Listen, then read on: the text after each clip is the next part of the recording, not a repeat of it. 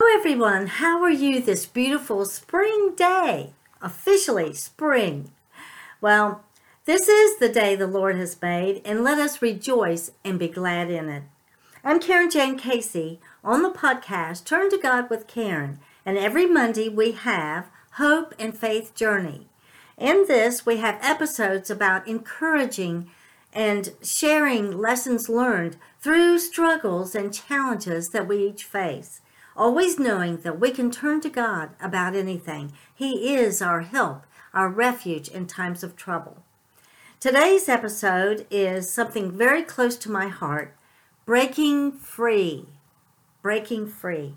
In this episode, I just wanted to pause for a moment and get back to my why.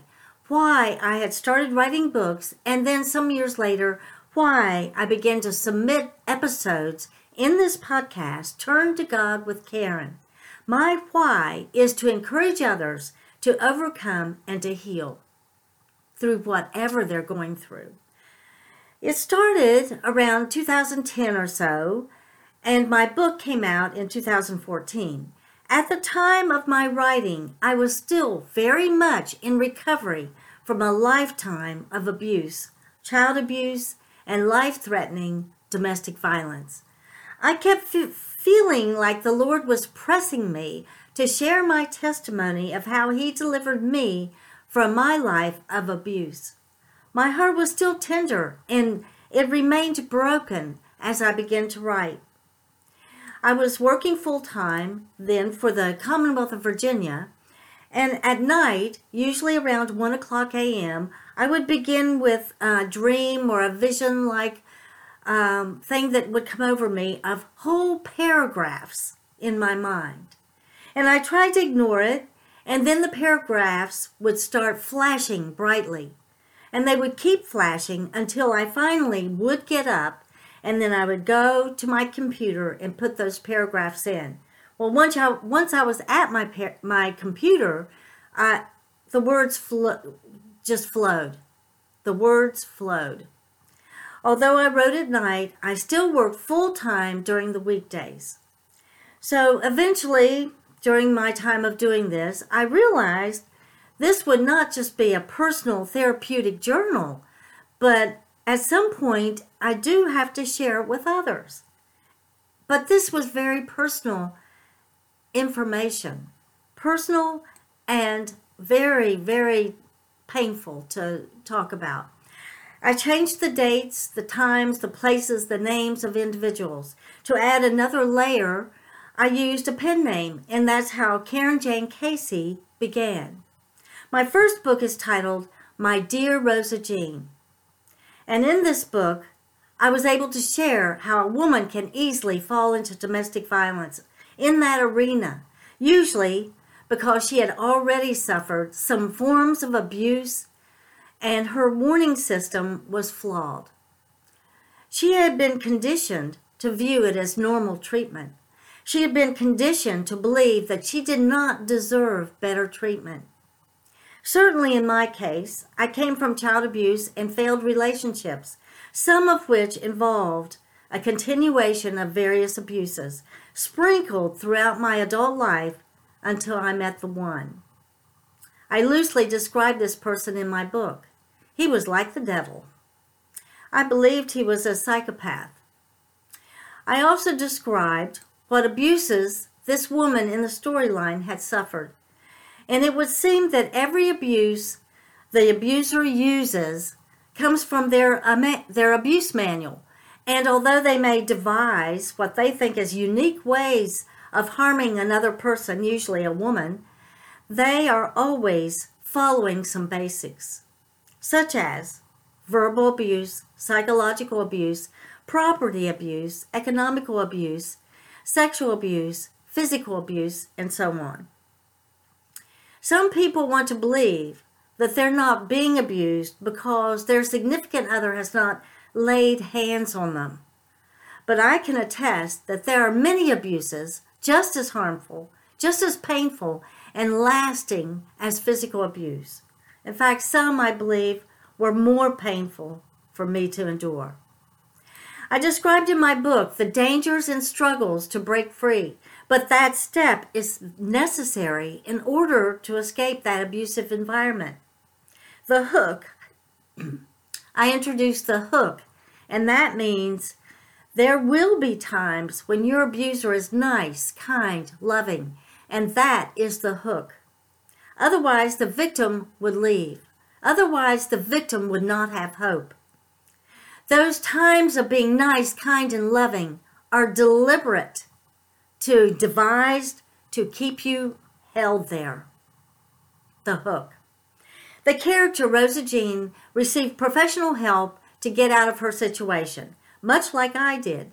There are many resources available today, such as hotlines, shelters, victim witness attorneys, aid, protective and stalking orders, laws, and so on. Please listen to this. If you believe or even suspect that you might be suffering abuses of any kind, now is the time for you to find out the resources available to you in your area. Now is the time. Don't wait till it's an emergency.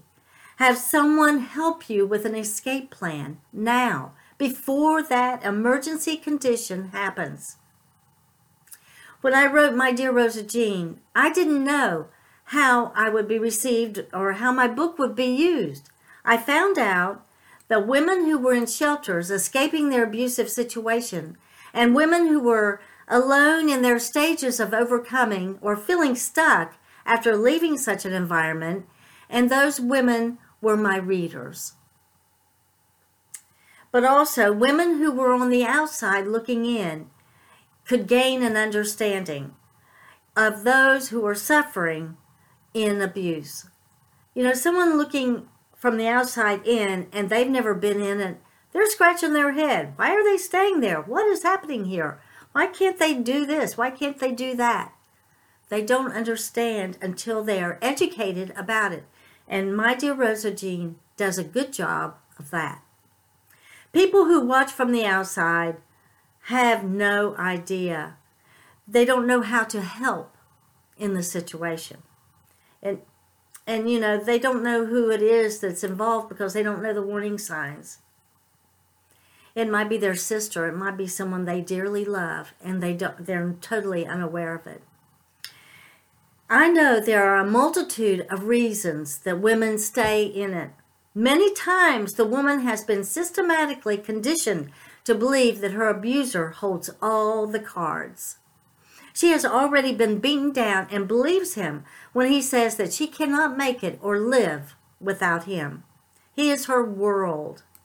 When a person is terrified to stay and equally terrified to leave, they don't know which way to turn. They are like a deer in the headlights. Without help, they may remain facing tortures to their mind, their body, and soul daily. And some women, yes, some women die in that situation. It's life-threatening. I'm sharing with you now about My Dear Rosa Jean because I recently revised it. And these revisions have been suggested by my friend Angela Brown at Yeshua's House, a faith-based safe haven for women and children coming from domestic violence and financial hardships.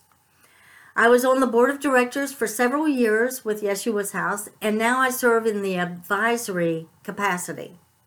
So per her suggestion, I have added an index so that you can readily find the pages within the book for specific topics, such as, like I mentioned, why she stayed, some of the red flags, and so on.